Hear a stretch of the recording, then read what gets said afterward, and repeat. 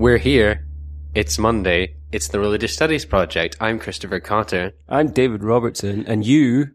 Say your name. 3, 2, 1. Pleasure to meet you. And it's great to have you on the programme. The other guest we've got on the programme today is Mary Jo Neitz, and she's speaking to Martin Lepage on the subject of gender, queer theory, and religion. Take it away, Martin and Mary. I am here today with Dr. Mary Jo Neitz, who is a professor in the Women's and Gender Studies department at the University of Missouri, USA. Dr. Neitz, welcome. Thank you. Thank you for being with me today. We are at the ISSR conference in Louvain-la-Neuve, Belgium. Let me start by asking, what is gender?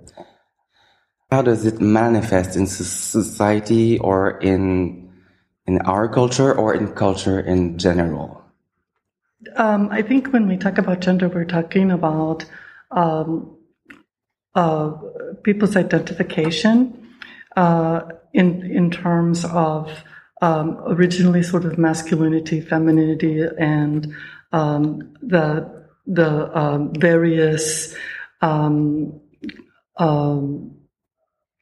behaviors and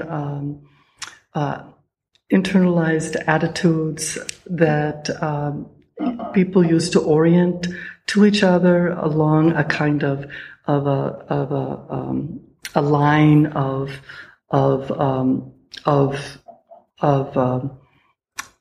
masculinity, femininity. How would you say that gender is different from the category of sex? For example, when we think about Judith Butler's work, maybe how does she? Maybe what's her perspective on that, and what is yours? Well, I think Butler has been enormously important because when I first started, when I was your age, one of the things that was really radical was to say that gender was socially constructed, but sex was not. And so we could make this separation between a biological level, which was essential and naturalized, and that was sex. But that societies created these behaviors and dispositions organized along the lines of sex, and we understood that to be socially constructed. Now, what Butler did was Butler said, of course, coming along after the post-structuralist explosion, and said that it is all constructed, it's all language, and there's nothing, no way, there's no base, there's no essential natural base. And so I think, whereas when I started teaching in 1980, I used to give these lectures about this is sexist, this gender is cultural, sex is biological. Let's not pay too much attention to the biological. And of course, it didn't, to say it's biological, I think even in that earlier period, did not mean that there were only two sexes. But there was this sense that it was biologically given. And I think that what Butler has done is said that that's not useful. That's not useful. It's more useful to understand that piece as also constructed. However, the theory is complicated because some people have taken the theory and have thought that to say that it's constructed means that it's easy to change. I actually don't read Butler that way. I think that Butler understands the way that socially constructed identities, in fact, can become very hardened and restrictive.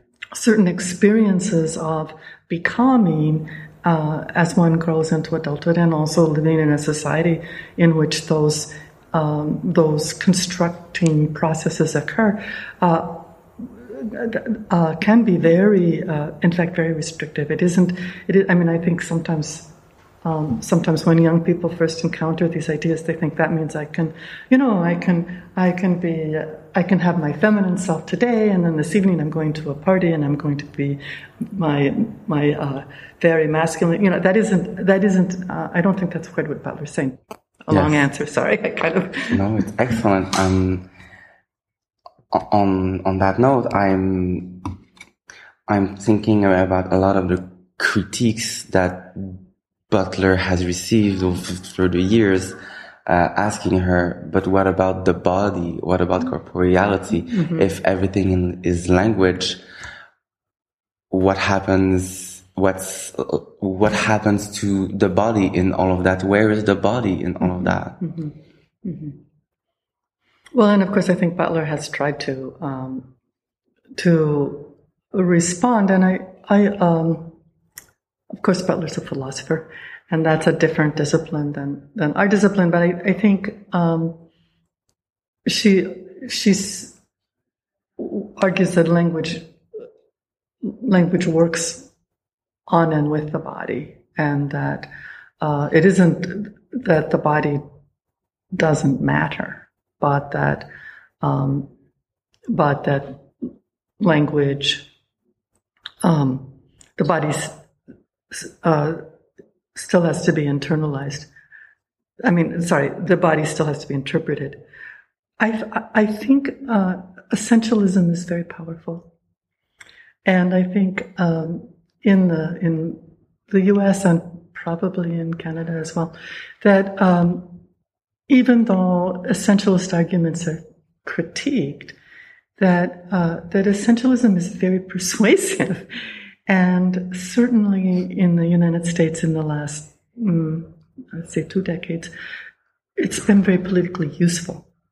So, the argument that I was born this way, that my body, so that I am not a rebel, I am not against the ways of society, but I was made this way, and so you just have to accept me the way I am. And so we do that, especially with sexuality. So so much of the LGBT movement is kind of reifies the body, even though there's a challenge to essentialism. It's like, well, don't criticize me, just accept me because I was born this way. I can't change. And I think that on a theoretical level, we read Butler and we go, oh, yes. And then on a political level, there's this very strong push to employ these essentialist arguments. I don't know if you find that in Canada, but that's... Yes. This is also something that is very much present in popular culture. Mm-hmm. I'm just thinking of a very popular singer who's made that line, "Born This Way." Her tagline, if I can say, in that sense, the idea of, well, you said 2 things. You said I was born this way, but you also said I was made this way, and I hear behind that something that can be very much interpreted as religious, about the nature of human existence, of human beings. What connections can you make between this queer theory and the study of religion? Well, on the one hand, I think that you can use queer theory to critique religion. On the other hand, in my work, I am always looking for those places where there's a possibility of resistance, there's a possibility of opening up possibilities. So rather than taking a tack in my work of looking at how repressive religion is, I have been interested in where are the possibilities for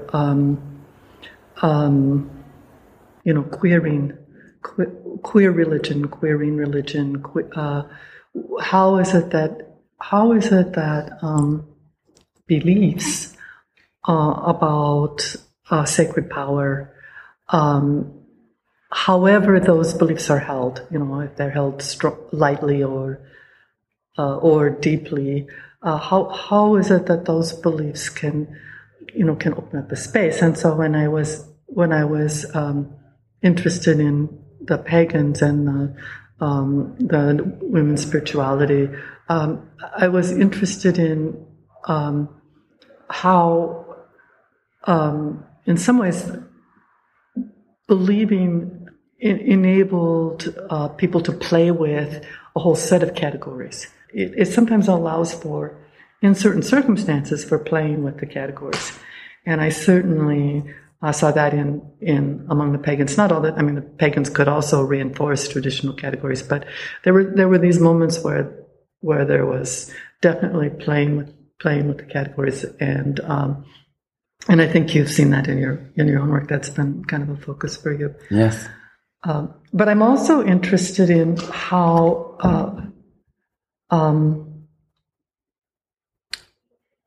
in looking in my experiences more with Christians. I don't know about how this would work in other non-Christian religions, but where are the places that the opening up to the sacred allows people to play with heteronormative categories? I'm interested in these really contradictory locations. Do you talk about the Queen parishes, the Anglican and High Church, Roman Catholic congregations where that have a kind of very ceremonial High Church presentation, and they have a congregation that's very attractive to gay men, even within a tradition that is, we would say anti-gay. So, but there is,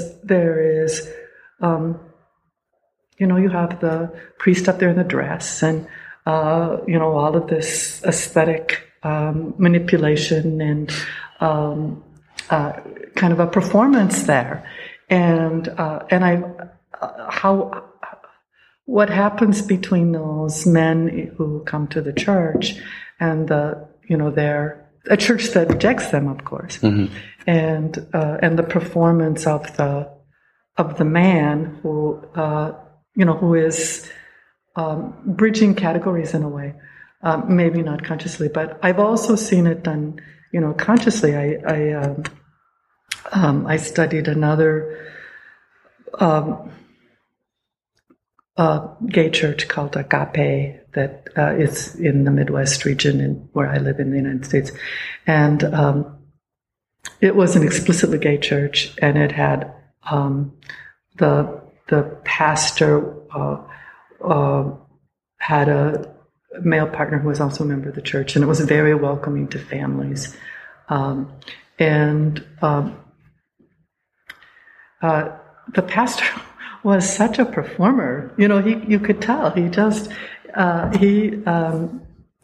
had a researcher I was working with doing the field notes, and she wrote in her field notes, this is really a drag performance. This what he does in the pulpit, I said, well, that's good in your field notes. I'm not sure we can publish that in the paper, but so it's and certainly he was a self-consciously gay man using that space to do a performance, and so not actually being a philosopher like Judith Butler. My question is, I'm an ethnographer, so how is it that I can use what Judith Butler says about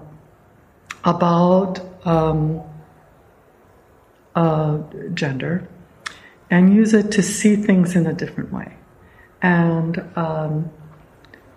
bring that seeing to our discipline, to the study of religion.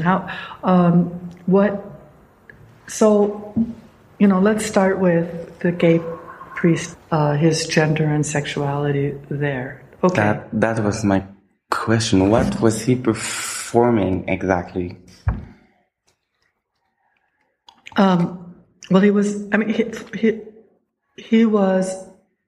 utterly serious about his role as a priest. And he was utterly serious about his transmission of the sacred to this congregation, which was a very interesting congregation because this was not an affluent congregation. This was a kind of working poor, ordinary gay people, not the ones you see on TV, not the wealthy. We know those people exist, but it's not everybody. So this, in a way, that he brought the sacred to these people who didn't always, who felt excluded on both class and felt somewhat stigmatized because of their sexual orientation. So, and the people in the church, many of them had children, and so they came with their children, and he blessed them as families. And this was, it was 15 years ago, so being a gay family was not, I can't say it's easy now, but it's, not, it was harder, more stigmatized. Mm-hmm. Mm-hmm. So in a time when they were stigmatized on several counts, he brought grace in and, God's love into their life. But he both recognized them as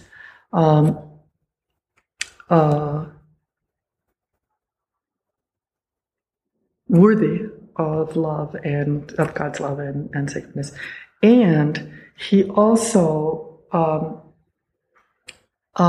did not hide his own sexuality and his relished the stoles and satins and elaborate. This was not someone who went with just an open collared shirt and ordinary clothes. No, he was all of the ritual clothing and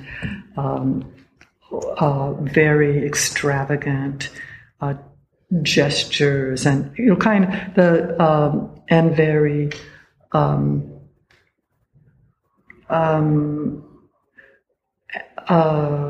a kind of a interesting, I don't like the word androgynous because it implies kind of sexless, but kind of a performance that, clearly this was a man, but clearly embraced a range of expressiveness that we might more commonly associate with women in our society. Very expressive, very flamboyant, very sensual in his way of performing rituals and his appearance and his engagement with this this small kind of poor congregation. So very very playing with serious play, but yes, but kind of transgressing gender norms in some ways in that environment. Yes. Do you think that queer studies could bring this transgression of the norms into the study of religion? Well, I think so. I think it would be interesting to do two things. One is to look for those places where the transgressions are occurring, and bring them into the discourse. I think that would be excellent. And then the other thing is, it's always kind of fun to then flip it, So then we look at standard performances, and we say, okay, how is that? This is what we do in queer theory, right?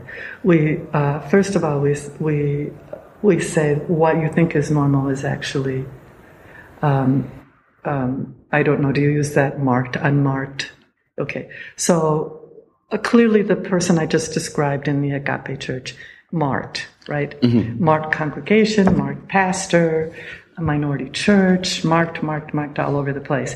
And then we go into this other church, which is an unmarked church, and then we say, oh, very interesting. Look at how this is a gendered performance. Look at how this is a performance that enacts a certain kind of, sexuality, a certain way of embodiedness. And so, does that make sense? Yes, completely. And I think in regards to that, you presented a paper at the ISSR conference this week about religion and emotion, about a new framework for understanding religious cultures. This binary that you spoke about is not entirely about gender or sexes. Mm-hmm. There are a lot of oppositions in the study of religion. What can you say about that? Oh, well, thank you so much for asking about that. Well, and this is, of course, not unique to me. I think a lot of us now are much more aware that emotion and affect are things that we have not attended to very much as social scientists. Mm-hmm. And so I think as a scholar of religion, then of course I want to bring this into my own field. And I think there's been a tendency to in the U.S. That the sociology of religion has been really marked in so many ways by the strong focus on Protestantism. And so when we say religion, we really are thinking about Protestants. A lot of Protestantism is very organized around the book and the preacher. And so, yes. So there is a kind of way that you can talk meaningfully about the importance of belief, and a mark of being a Protestant is to believe certain things. If you're an evangelical, you believe 3 things. You have, so that Protestantism is a form of religion that consciously de-emphasized the sensory elements. No incense. For a while, there was no musical instruments, no pictures. I was just in the Netherlands, and all the churches are bare. They just stripped them, took all the paintings out, all the images. That's not Protestant. So Protestantism. Now, of course, some of them didn't do that, and others brought the images back in, but not as. There's still there's that emphasis on belief is very core.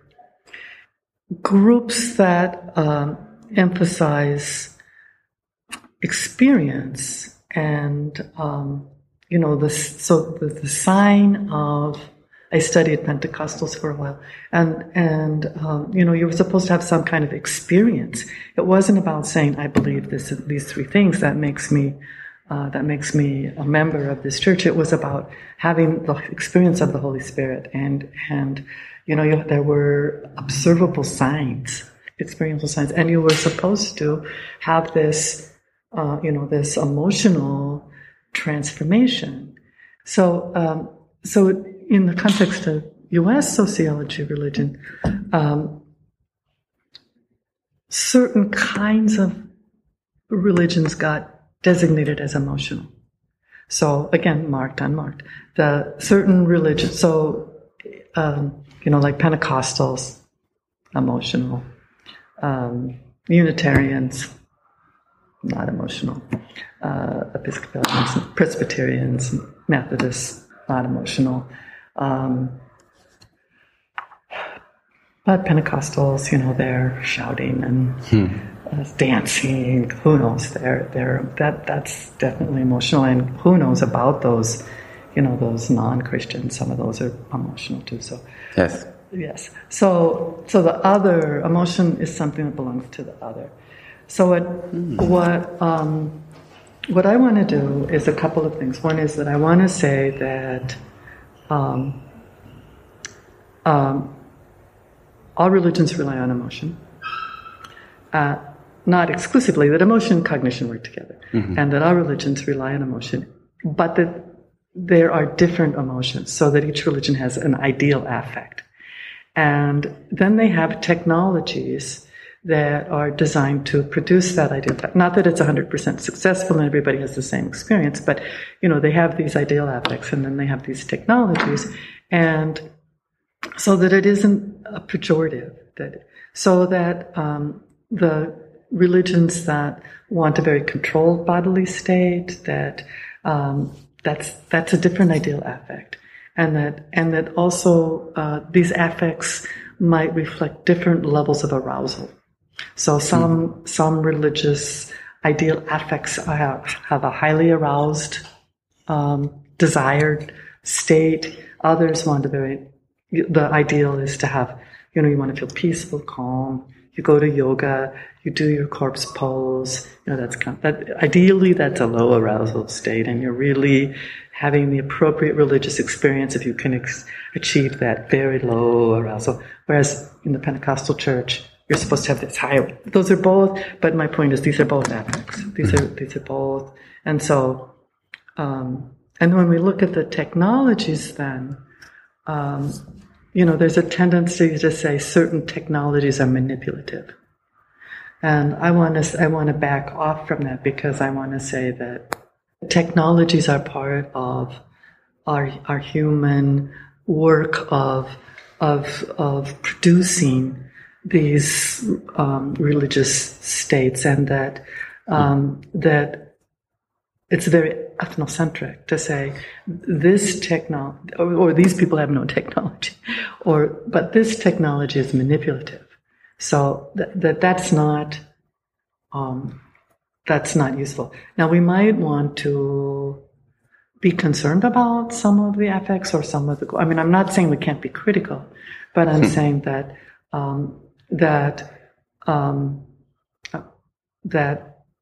we want to have kind of these formal categories of analysis that work across different kinds of religions, and don't create these binaries of the marked group over here that's emotional, and then our group, the good group, that's not emotional, as if that's not a good thing, or that these people are manipulative and they produce that emotional state, and this one is not manipulative.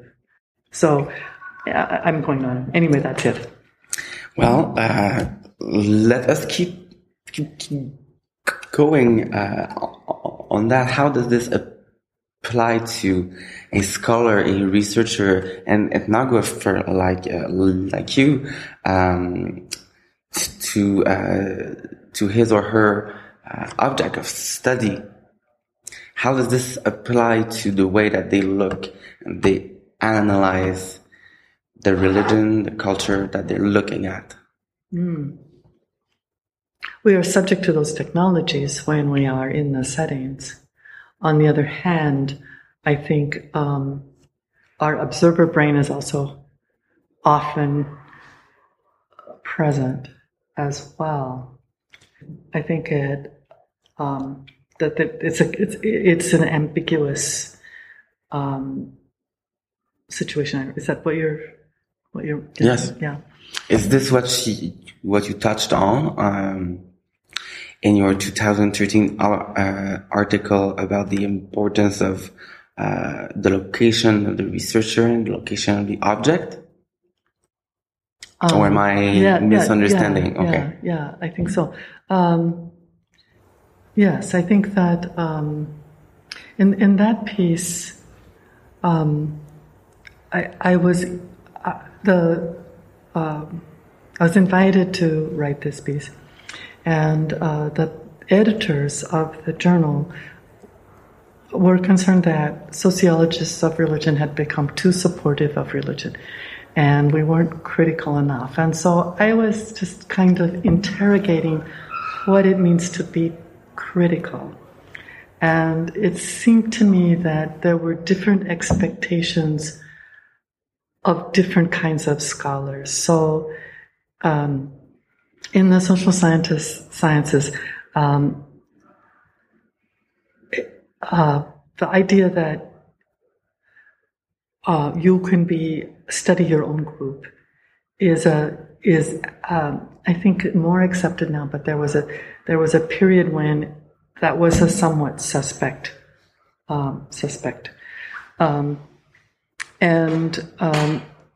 It seemed to me that when I looked at it, that it was suspect if your group was a suspect group. Then it was suspect for you to study it. But again, in my context where, in the U.S., where sociology of religion is so dominated by Protestants, if you grew up in a Protestant family and maybe even continued to go to church, and you studied Protestants in the U.S., nobody said nativism. You're going native. You are native, or that kind of criticism is never. If you're a member of the dominant group, then there isn't that concern with you're outside of. And however, if you're studying, if you come from the outside and you join the group, then you've gone native. So if you're a native or you go native, then you're very suspect. What matters for the criticism is the status of the group. So if you're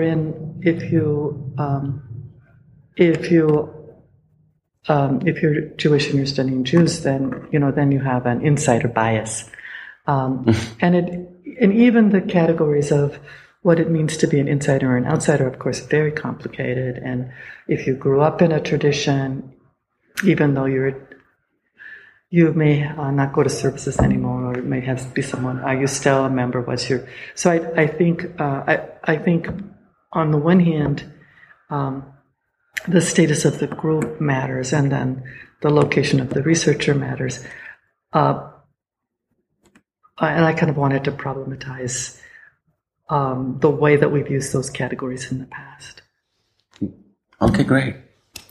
Well, maybe one last small question, if I may say. How do you see those connections between the study of religion and the study of gender or queer theory, or not any kind of theory that is derived from feminism, but this idea that sex and gender are socially constructed categories, in regards to Butler's work, who's about discourse and performativity. Mm-hmm. How do you see this connection evolve in the future of religious studies?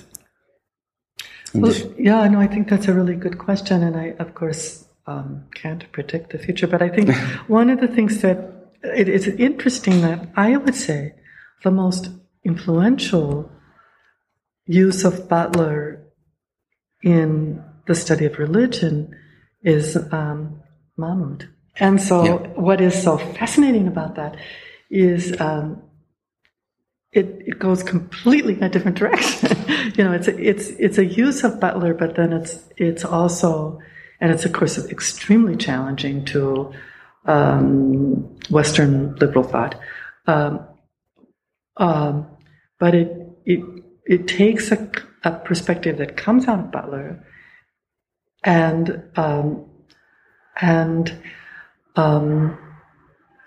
for a project, and then raises the question of what is a liberatory project. Mm-hmm. And so, I think that when I first read Butler, I would not have predicted that would be the most influential piece applying her work in our field. Mm. So I think it's very hard to predict. Yes. And I think Mahmoud has been very challenging. And I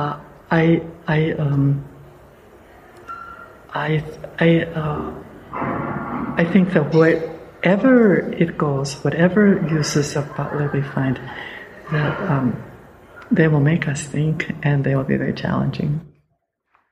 Dr. Neitz, thank you so much. You're welcome. That was amazing. Thank you again. Thanks very much for that, Martin. Wonderful to hear you again. It was a very productive conference. That was in Belgium. So where Martin recorded those interviews with Jo Neitz.